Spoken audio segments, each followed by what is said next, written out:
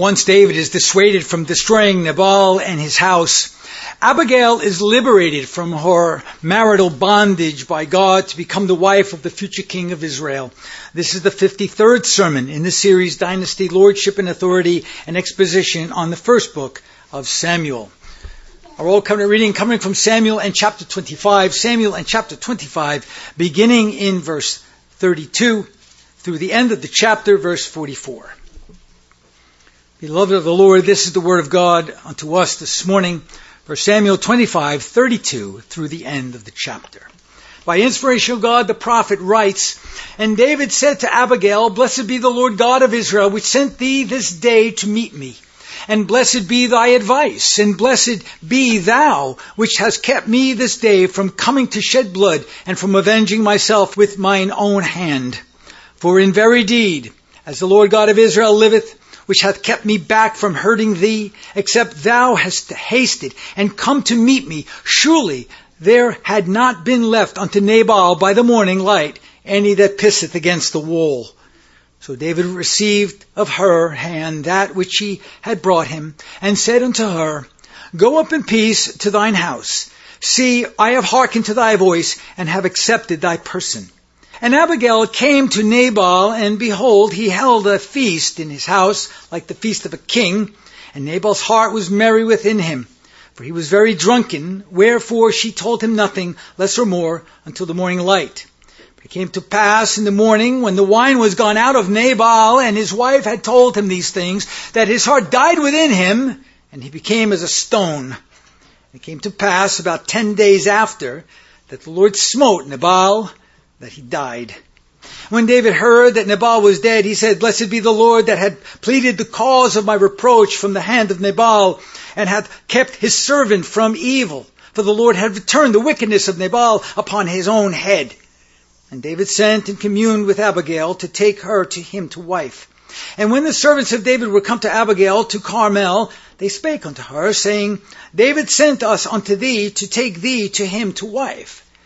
And she arose and bowed herself on her face to the earth and said, "Behold, let thine handmaid be a servant to wash the feet of the servants of my Lord." And Abigail hasted and rose and rode upon an ass with 5 damsels of hers that went after her. And she went after the messengers of David and became his wife. And David also took Ahinoam of Jezreel, and they were also both of them his wives. But Saul had given Michal, his daughter, David's wife, to Phathi, the son of Laish, which was of Gilam. The Apostle Paul writes to the church at Ephesus, Ephesians in chapter 5, by the same Spirit, the Apostle Paul, beginning in verse 21, "Submitting yourselves one to another in the fear of God. Wives, submit yourselves unto your own husbands as unto the Lord. For the husband is the head of the wife, even as Christ is the head of the church, and he is the Savior of the body. Therefore, as the church is subject unto Christ, so let the wives be to their own husbands in everything. Husbands, love your wives, even as Christ also loved the church and gave himself for it, that he might sanctify and cleanse it with the washing of the water of the word, that he might present it to himself a glorious church, not having spot or wrinkle or any such thing, but that it should be holy and without blemish. So ought men to love their wives as their own bodies. He that loveth his wife loveth himself. For no man ever yet hated his own flesh, but nourisheth and cherisheth it, even as the Lord the church. For we are members of his body, of his flesh, and of his bones. For this cause shall a man leave his father and his mother, and shall be joined unto his wife, and they two shall be one flesh." Thus far is the reading of God's most holy, inerrant, and finally authoritative word. The grass withers, the flower thereof fades away, but the word of God stands forever. And by his holy word is the gospel presented unto us again this day. Now by Abigail's wisdom, David is spared from bringing upon himself the blood guilt of Nabal. Without any doubt, Nabal was not only a wicked man of tremendous pride and arrogance, he was a follower of Saul, a supporter of the king of Israel, the wicked king, the tyrant king Saul. And this made him much more of an adversary to David of whom he obviously despised. Now, after securing Nabal's possessions and protecting his servants, David asks, and he asks quite politely, very honorably, giving Nabal the utmost of respect, to partake of Nabal's provisions in return for David's security of his sheep and his goats and his servants. But instead of ministering out of the abundance of his wealth, Nabal not only flatly refuses David, but insults him as a rebel and a lowlife of an impoverished family. Knowing that he had followed Saul, now he's saying, oh, you left your master, and obviously you're of an impoverished family, and I have despised you to your face. You will not have any of my provisions. So he insults David. And in response to this insult, David is furious. David furiously vows to kill everyone without any hesitation, to kill everyone in Nabal's household as a payment, as vengeance for his insult. Now, while Nabal, of course, deserved David's wrath, Nabal's servants did nothing to warrant David's slaughter. If David's intentions to kill every male under Nabal's protection and servitude were not checked, his action, the future king of Israel's action, would have been very detrimental to his cause and a blight upon his character, as well as his kingdom that would come to him in the future. It would also follow him throughout that reign. It would follow him throughout the reign of his entire kingdom, as a man not of mercy and wisdom, but as a man of wrath and tyranny, like Saul. And this was the kind of king that would be seen as having no mercy whatsoever. And that was not what God wanted for David.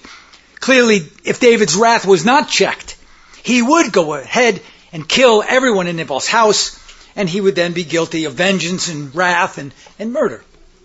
Hearing of David's intentions by one of Nabal's servants, Abigail then, of course, in her wisdom, intervenes and David is spared. So here she acts as mediator between David's wrath and the innocent servants. Now, at this point, in a typological fashion, we might see Abigail as either a type of Christ or even as a type of the church, intervening for those who deserve wrath, but are brought before God and for mercy's sake are spared.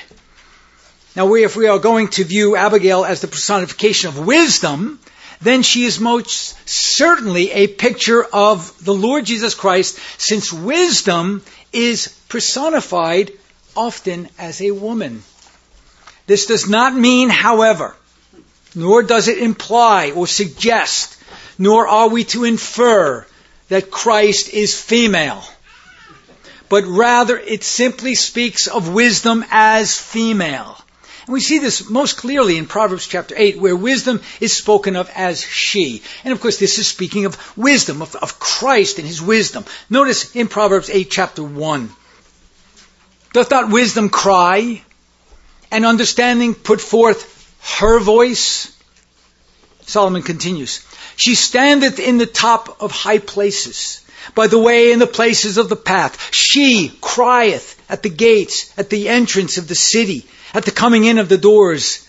Unto you, O men, I call, and my voice is to the sons of men. So here, wisdom is personified as a woman. Now, consider the wisdom of this particular woman, Abigail, and some of the other God-fearing women in Scripture, such as Sarah, Mary, Martha, the Syrophoenician woman, Lydia, Priscilla. All of these women are showing some form of this wisdom. They were very much in Christ's life. They're very much in the life of the Old Testament as women of wisdom. Now, of course, there are women of folly and wretchedness, such as Jezebel and others, but these are ladies of wisdom.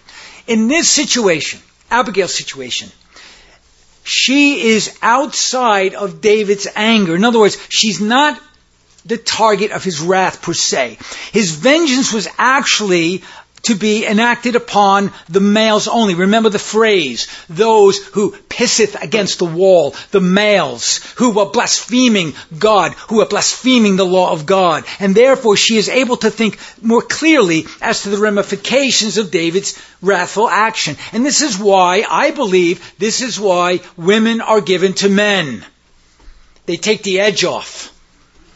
They take the edge off of the beast-like qualities of the male species, and often, provided their counsel is biblical, and let me underscore that, provided their counsel is biblical and not like the counsel of Jezebel to her husband Ahab, but provided that the wife's counsel, the woman's counsel, is biblical and then taken seriously, and those two go together, they help to avoid an action that the husband might take, which could be very detrimental to him.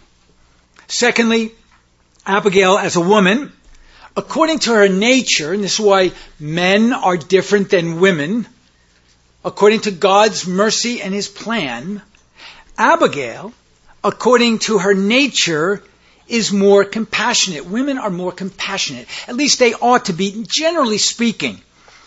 Abigail shows a tenderness and a concern toward the servants of her husband's household. She's looking at the big picture, as women usually do. And she's showing a merciful heart. She could have egged David on so that only she would be free from the entire situation and said to David, just kill Nabal so I can marry you, because I'm in a terrible situation here. But she doesn't do that. She looks at the big picture, and her compassion flows outside of herself. She does the exact opposite as a selfish person and acts in a selfless motivation to preserve the lives of Nabal's innocent servants. In fact, she's even at this point preserving the life of Nabal, her wicked husband, as well. This was an act of selflessness. Her approach and her counsel, thirdly, to David was respectful. She is not commanding David.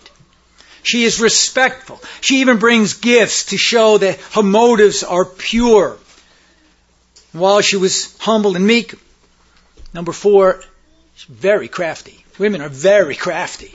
If you're married to a woman, you know they're very crafty. And she then sets forth a very compelling argument. She reasons with David. Men, have you ever had something in mind where you knew you were right, and nothing was going to dissuade you, and then your wife comes along and says, no, you're wrong, and then she gives you an argument that is so compelling, you realize finally, if you are a humble individual, that you are wrong and she is right. Well, she was very crafty. But she reasons with David. And by approaching the future king, who at this point, notice, he is full of wrath.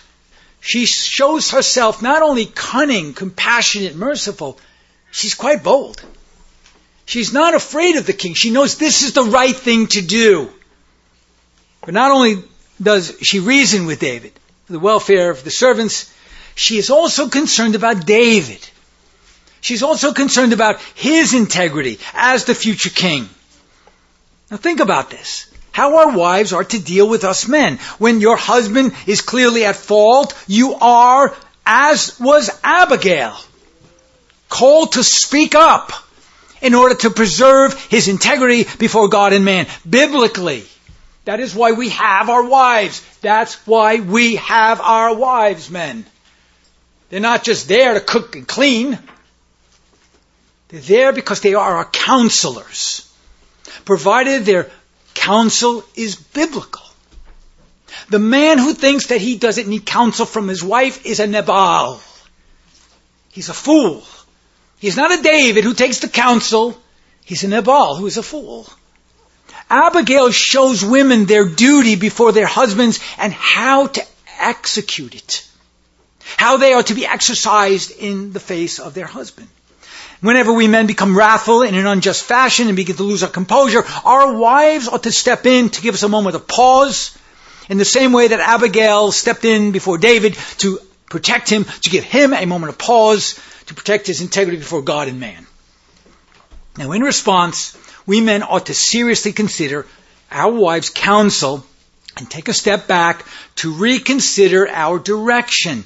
Often, what we will find, often to our chagrin, because we're not happy about that, because we men are full of pride, often what we will find is that our wives are correct, we must dial down our initial intentions and seek the counsel of the Lord before we move forward. Even if the wife counsels us to wait. Wise counsel. Don't do that just yet. Wait. Always wise. Especially since David learned, I believe, by Abigail, how to wait. As he writes in his Psalms, wait on the Lord. Be of good courage and the Lord will direct your ways. So even if it's just wait until executing that decision, seek the face of God before you go ahead. That in itself is wise counsel. So we must seriously consider their counsel and take a step back and reconsider our direction. Now in this way, Abigail, as I said before, not only a type of Christ, but I believe she also may be a type of the church. Because God's people are to be wise as Abigail was. Not just our wives, but men too. We are to be wise as Abigail. We are to be merciful to the innocent, compassionate, concerned about the integrity of Christ and the honor of God, the honor of Christ's name. We are to be able to reason with both God and man in the same way that Abraham sought to reason with God over Sodom and Gomorrah, and as we are to reason with the unsaved concerning the need for their redemption. Both David and Abigail knew that their meeting and Abigail's intervention, they both knew that this was a direct providence orchestrated by God. And knowing that, David especially took seriously Abigail's request as it was God, as if it was God himself working through her directly in his behalf and for his good. And that is how we are to view correction and redirection by either our wives, our brethren, our parents, in certain instances even by our children, and even maybe by some strangers who are not even of the Lord, as it was when Shimei rebuked David for being a bloody man. You see, in this instance, David understood that even Shimei's rebuke was of the Lord. It was the Lord that moved Shimei to curse him. Because God is working through others, and David sees the hand of God working through all kinds of people. So when you are approached, corrected, you must look at it as God is talking to me. God is talking to me by my wife. God is talking to me by my husband. God is talking to me by my pastor. God is talking to me by my child, by the guy down the street, by this thing or that thing or the other thing. I remember many years ago when the President of the United States, a wicked man that he was, a cunning, wicked man that he was, an absolute antichrist that he was speaking on television, and my good friend, a God-fearing man whom I love with my whole heart, called me and said, I love to hear a president speak. Like, are you crazy? I just turned the thing off. I want to put a bullet through the TV. He says, oh no, you don't understand. I see God moving the man. He's moving the man in his speech to condemn him with his own words. So whenever men speak, look at it as God speaking to you, and we take out of that what we can. We learn from it, because everything is orchestrated by God, and that's what David knew. Note how David responds in the situation with Shimei. He says this in 2 Samuel 16:10, and the king said, what have I to do with you, ye sons of Zeruiah? So let him curse, because the Lord had said unto him, curse David. Who shall say then, wherefore hast thou done so? And so we do well to see all things as orchestrated directly by the hand of God for our correction, for our safety, and for our maturation. Knowing all of this, David thanks Abigail for her kind intervention. Note also that he acknowledged that it was God. He just says it. God sent you to me. I was ready to do this horrible thing, but God sent you to me. That's a humbling thing. That's a humbling thing when you're ready to do something and God sends you someone that stopped you from doing that horrible thing. You have to bow before God and thank God for that intervention. Notice 1 Samuel 25:32 and following. And David said to Abigail, blessed be the Lord God of Israel, which sent thee this day to meet me. And blessed be thy advice, and blessed be thou, which hast kept me this day from coming to shed blood, and from avenging myself with mine own hand. For in very deed, as the Lord God liveth, which hath kept me back from hurting thee, except thou hast hasted and come to meet me, surely they had not been left unto Nabal. He understood. So David, understanding this, receives of her hand that which she had brought unto him, those gifts, and says unto her, go up in peace to thine house. See, I have hearkened to thy voice, knowing that it was God working through Abigail, and I have accepted thy person. Notice how he is looking at everything in the world through a theological lens. This thing didn't just happen. Abigail just didn't come to me. God is moving her. God is doing this. You are not in this congregation because you just so happen to be here. God is moving you here at this time, at this place in history. Abigail then goes to Nabal. Now, whether he is told that David is not going to destroy his household or not, he knows that David is not destroying the household. And knowing that David is not going to destroy his household, that he's not going to sack his entire house, he believes, the wicked, rebellious, obstinate, arrogant, proud man that he was, the cruel Nabal, he believes that he finally got one over on David. The rebellious slave of Saul. So, thinking he gets one over on David, didn't have to give him any of his livestock. David is not going to sack his house. With that realization, Nabal holds a feast. He is going to celebrate. And Abigail came to Nabal, and behold, he held a feast in his house, like the feast of a king that he thought that he was. And Nabal's heart was merry within him, for he was very drunken. So he's drinking himself into a stupor. Thinking himself a king, he holds this grand feast for himself and his victory over David's wrath. And yet, Nabal was anything but a king. He was not worthy of any royalty whatsoever. He was a cruel man. He was under the wrath of God, and yet he didn't know it. And yet he's making a feast for himself as a feast of a king.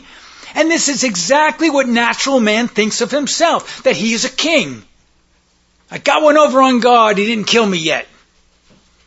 He's blessed me with all of these things. I have sheep. I have livestock. I have Abigail. I have servants. I am going to make myself a feast because I see myself as a king. And so he fills his life with merriment. He fills his life with feasting to the point where he's drunken, not so much on his wine, which he was historically, but on his own pride and arrogance. Christ gives us a picture of what natural man does as he navigates through life without the fear of God and the judgment that comes after death. Notice what he says in Luke's Gospel, Luke chapter 12, 16 and following. And he spake a parable unto them, saying, the ground of a certain rich man, we might even put Nabal's name here, brought forth plentifully. And he thought within himself, saying, what shall I do, because I have no room where to bestow my fruits? Notice, not thanking God for the protection, for the plenteous fruits that he had given. And he says, this will I do. I will pull down my barns and build greater, and there will I bestow all my fruits and my goods. And I will say to my soul, soul, thou hast much goods laid up for many years. Take thine ease, eat, drink, and be merry, just like Nabal. But God said unto him, thou fool. Remember what Nabal meant. It meant fool. This night thy soul shall be required of thee. Then who shall those things be which thou hast provided? So is he that layeth up treasure for himself and is not rich toward God. Do you think that maybe he was calling on the Pharisees to look back to the time of Nabal?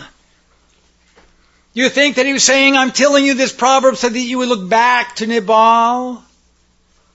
Nabal is like this rich man that had these riches, which were, by the way, a direct result of God's providential testing, but was not rich toward God, just like Nabal. You see, beloved, the inheritance that we are called to leave to our children is not to be measured in things, Beloved, the inheritance that we are to be giving to our children is not to be measured in monetary riches or things or houses or barns or anything. The inheritance that we are to leave to our children is the knowledge of the kingdom of God, the knowledge of Christ, the knowledge of God. What more can we give our children than that? Because that is everything. That is the world. And yet, what do we find Christian parents doing today? Trying to leave them an inheritance of things. Go to school. Get a good education. Get a good job. Get a good career. Make a lot of money. Retire rich. Without the knowledge of the kingdom of God, we have no inheritance. We have nothing. I think we need to have a reset of our minds as we educate our children as to what is important. The inheritance we are to leave to our children is the knowledge of God and the kingdom of Christ. Now consider further the cunning craftiness of Abigail. Not only is she all of these things that we've already discussed, she's a patient woman. Women are usually more patient than men. Men often have a knee-jerk reaction. They want things done now. And that's a good thing sometimes. But Abigail is very patient. She's careful as to the timing of what she tells Nabal. And so she waits. She waits until he sobers up in the morning to tell Nabal of everything that had transpired. But it came to pass, verse 37 and 38, but it came to pass in the morning when the wine was gone out of Nabal. Now remember that phrase, the wine has gone out of Nabal. And his wife had told him these things, that his heart died within him, and he became as a stone. And it came to pass about 10 days after that the Lord, notice the Lord, not David, the Lord, smote Nabal, that he died. So Abigail tells Nabal that it was she that moved David to remove his wrath from Nabal's household. It wasn't Nabal. Nabal had nothing to do with David not sacking the house. It was all about Abigail. And after he hears this, that it was all about his wife intervening, a humiliating thing for the proud, obnoxious, obstinate man Nabal, he turns into a stone. All the while, Nabal might have thought that it was he that David was afraid of, but it was the offering and the mediation of his wife that turned away David's wrath. Hearing this, he turns into a stone, and 10 days later, 10 days, God kills Nabal. God directly kills Nabal. And he dies. Vengeance was reserved for God, since Nabal's offense was against the Lord's anointed. And this shows us something further, that God will exact judgment upon the wicked whenever they come against the people of God who represent the Lord Christ. But the key is patience.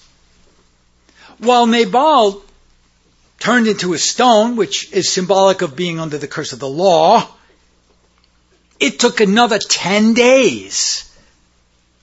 A figurative number, a real number, but a figurative number, that it must be after the patience of man that God works. We must have patience. And the key here is patience.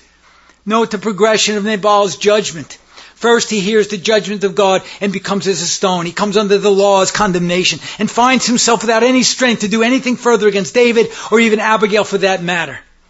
And while the wine is gone out of Nabal, he is able then to hear of Abigail's dealings with David. Now, there is an old Hebrew pun which likens Nabal to a wineskin. The Hebrews, they speak of Nabal as a man who is a wineskin.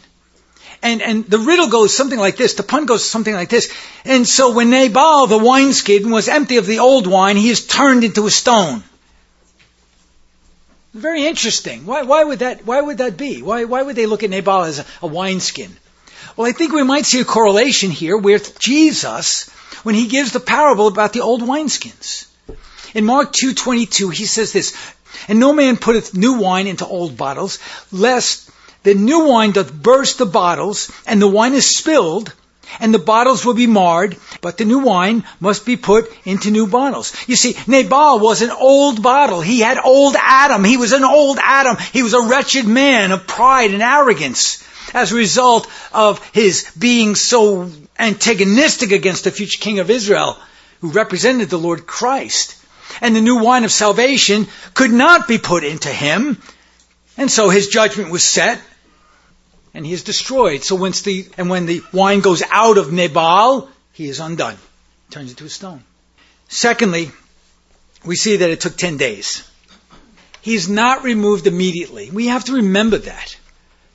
We pray and pray and pray imprecatory psalms against the tyranny of the wicked.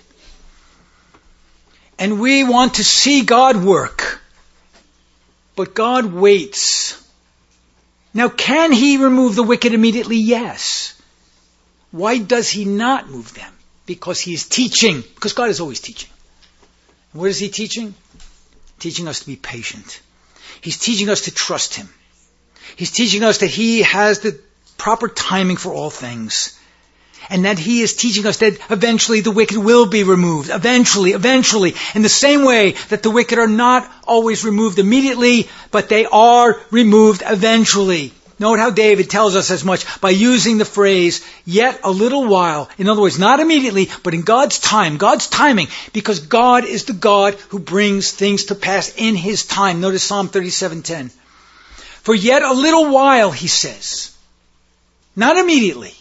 But yet a little while, and the wicked shall not be. Yea, thou shalt diligently consider his place, and it shall not be. In God's time. Well, hearing what Abigail had said, Nabal turns into a stone. God kills him. And hearing that, after the 10 days, David praises God, thanks God for his great mercy. Notice verse 39. And when David heard that Nabal was dead, he said, blessed be the Lord that hath pleaded the cause of my reproach. Notice, God was pleading his cause. And you think about that. Does God plead the cause of his children? Yes, through the mediation of Christ. He hath pleaded the cause of my reproach from the hand of Nabal, and hath kept his servant from evil.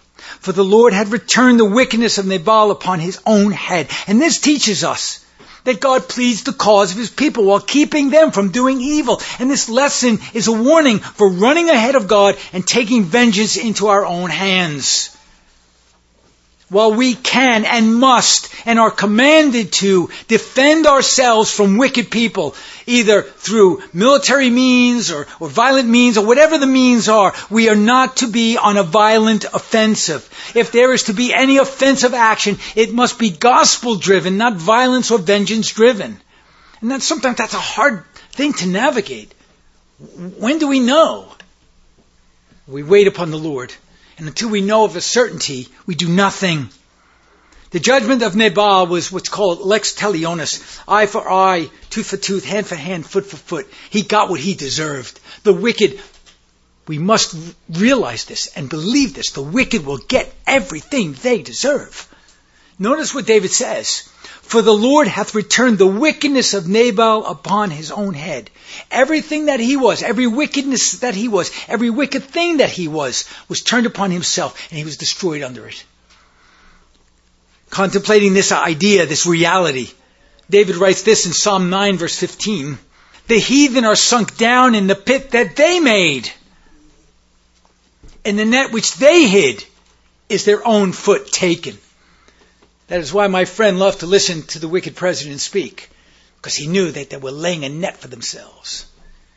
The Reverend Long observes, he says, through his encounter with Abigail, David learns a very important lesson in God's reliance and non-retaliation. He learns, as the imprecatory Psalms regularly stress, the Yahweh himself can be trusted to avenge wrongs suffered. God can be trusted. Obviously, taken by Abigail's integrity, wisdom, and cunning, her patience, her compassion, her mercy, and the fact that she was a God-fearing woman, now a widow, David speaks with her about becoming his wife. And David sent to commune with Abigail to take her to him to wife. Now I guess the question is, why did David want her to be his wife when he already had wives? Why did she agree so readily? Well, there are a number of possibilities. Well, certainly Abigail was now a widow. Her husband was dead. She was now loosed from her husband. Perhaps David felt compelled to take her as a covenant protective head and not leave her without that security. And that is to David's credit. I believe that was part of it. She no longer had a headship. He would be her head. Secondly, we ask, did he love her? Well, perhaps he loved her. Maybe I think he loved her character more. He might have been amazed at her sensitivity to the Lord's dealing and how she was concerned about David's well-being.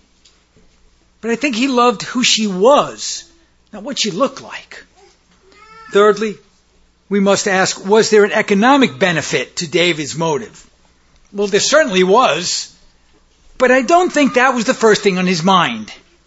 She, of course, would now be in possession of all of Naboth's wealth, and which is ironic since he didn't want to give David anything, and now he had everything.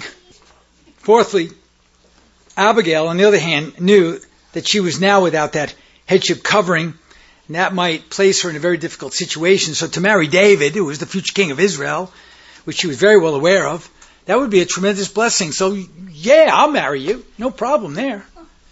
Would put her in a very incredible position, and of course, then she agreed almost immediately. Notice her response. And she arose and bowed herself on her face to the earth and said, Behold, let thine handmaid be a servant to wash the feet of the servants of my Lord. Now notice what she's not saying. She's not saying, see, husbands love this verse mostly because they misread it. Oh, she's going to now wash the feet of David. She's going beyond washing the feet of David. She said, I'm going to wash your army's feet too. I'm going to serve everybody. I'm going to go out of my way. And she's going to be a servant to David and his entire household. And of course, husbands really love this verse. You see, the Bible teaches that the wives are to bow before their husbands, serve them and whoever they bring into the house, making dinner for all of my friends, all of my buddies, but they fail to include other verses that teach how the husband is to love and care for his wife, honor her, respect her, and listen to her counsel as David listened to Abigail's counsel. They often forget that Eve was taken from the side of Adam as to be equal with him, not from his foot nor from his head, to be his co-laborer in the building of the kingdom. And this is why our New Testament reading is from Ephesians chapter 5. Husbands, love your wife, even as Christ has also loved the church and gave himself for her. David is about to give everything that he has, everything that he is, to his wife Abigail. And so whenever the scripture teaches that wives are to submit to their husbands, the implication is as long as the husbands are following the will of God. And when they're not, they need to be reproved. And this is the intent of Paul's counsel to the Colossians. Wives, submit yourselves unto your own husbands as it is fit in the Lord. Paul understood that only as it is in the Lord, in what is right. Peter adds this in 1 Peter 3:7. He says, likewise, ye husbands, dwell with them according to knowledge, the knowledge of Scripture, giving honor to the wife as the weaker vessel. Husbands love this verse too. You see, she's the weaker vessel. No, she's the weaker vessel. You're the weak vessel. You're weak, she's weaker. Husbands, dwell with them according to knowledge, giving honor to the wife as unto the weaker vessel, and as being heirs together of the grace of life, that your prayers be not hindered.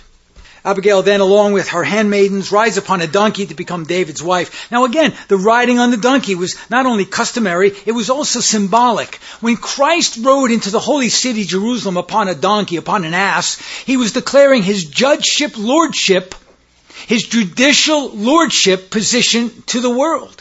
And it was customary for the judges of Israel to ride on white donkeys while they traveled. Abigail is now riding also on her white donkey. I believe it was white because she is now going to be judge if she is a type of the Christ. So she is here figured as a type of the church who rides upon an ass, symbolizing her judgeship in the same way as the elect are judges under the judgeship of the Lord.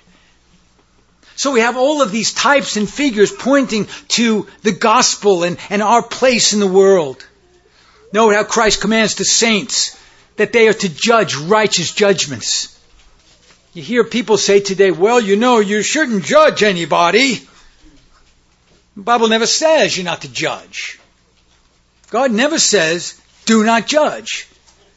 While we are not to be judgmental or judge with respect of persons, we are to judge according to the law of God. We are to judge righteous judgment. Notice John 7:24, judge not according to the appearance, but judge righteous judgments. 1 Corinthians 6:2, 1 Corinthians 11:31, 1 Corinthians 14:29. Do ye not know that the saints shall judge the world? And if the world shall be judged by you, are ye unworthy to judge the smallest matters? For if we would judge ourselves, we should not be judged. Let the prophet speak 2 or 3, and let the others judge. And then, of course, we find that everything we do is a judgment. Verse 43 introduces us to something that we haven't seen before. David also took Ahinoam of Jezreel, and they were also both of them his wives.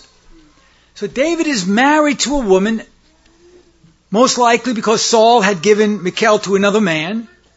Her name is Ahinoam of Jezreel, and this woman is not to be confused with Saul's wife of the same name. She's someone else. She is also listed first in the list of David's wives in order to show that this was his first wife before taking Abigail and then the others. We see this by the time Saul had given Michal to another man, obviously to distance his legacy from David. This is why Saul did that. He gives Michal to another man, obviously to distance his legacy from David. And it is at this time when David begins his royal dynasty.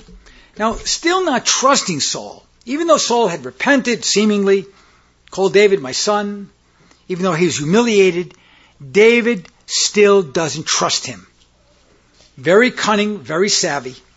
He remains on the run, hiding from Saul in the hill of Hachilah. And so, we have before us in this chapter, the death of an era. Remember, we began the chapter with the death of Samuel and the beginning of a new era, the death of the era of the judges, the beginning of an entirely new chapter, the chapter of the kings, with Saul and David, the future king, who is still not presented as the true king of Israel, but will very shortly. We follow David next to the hill, where David and Saul meet once again for a second time, for a second bout of humiliation, a humiliation of the tyrant king Saul. And this we shall do next when we return to 1 Samuel. Amen.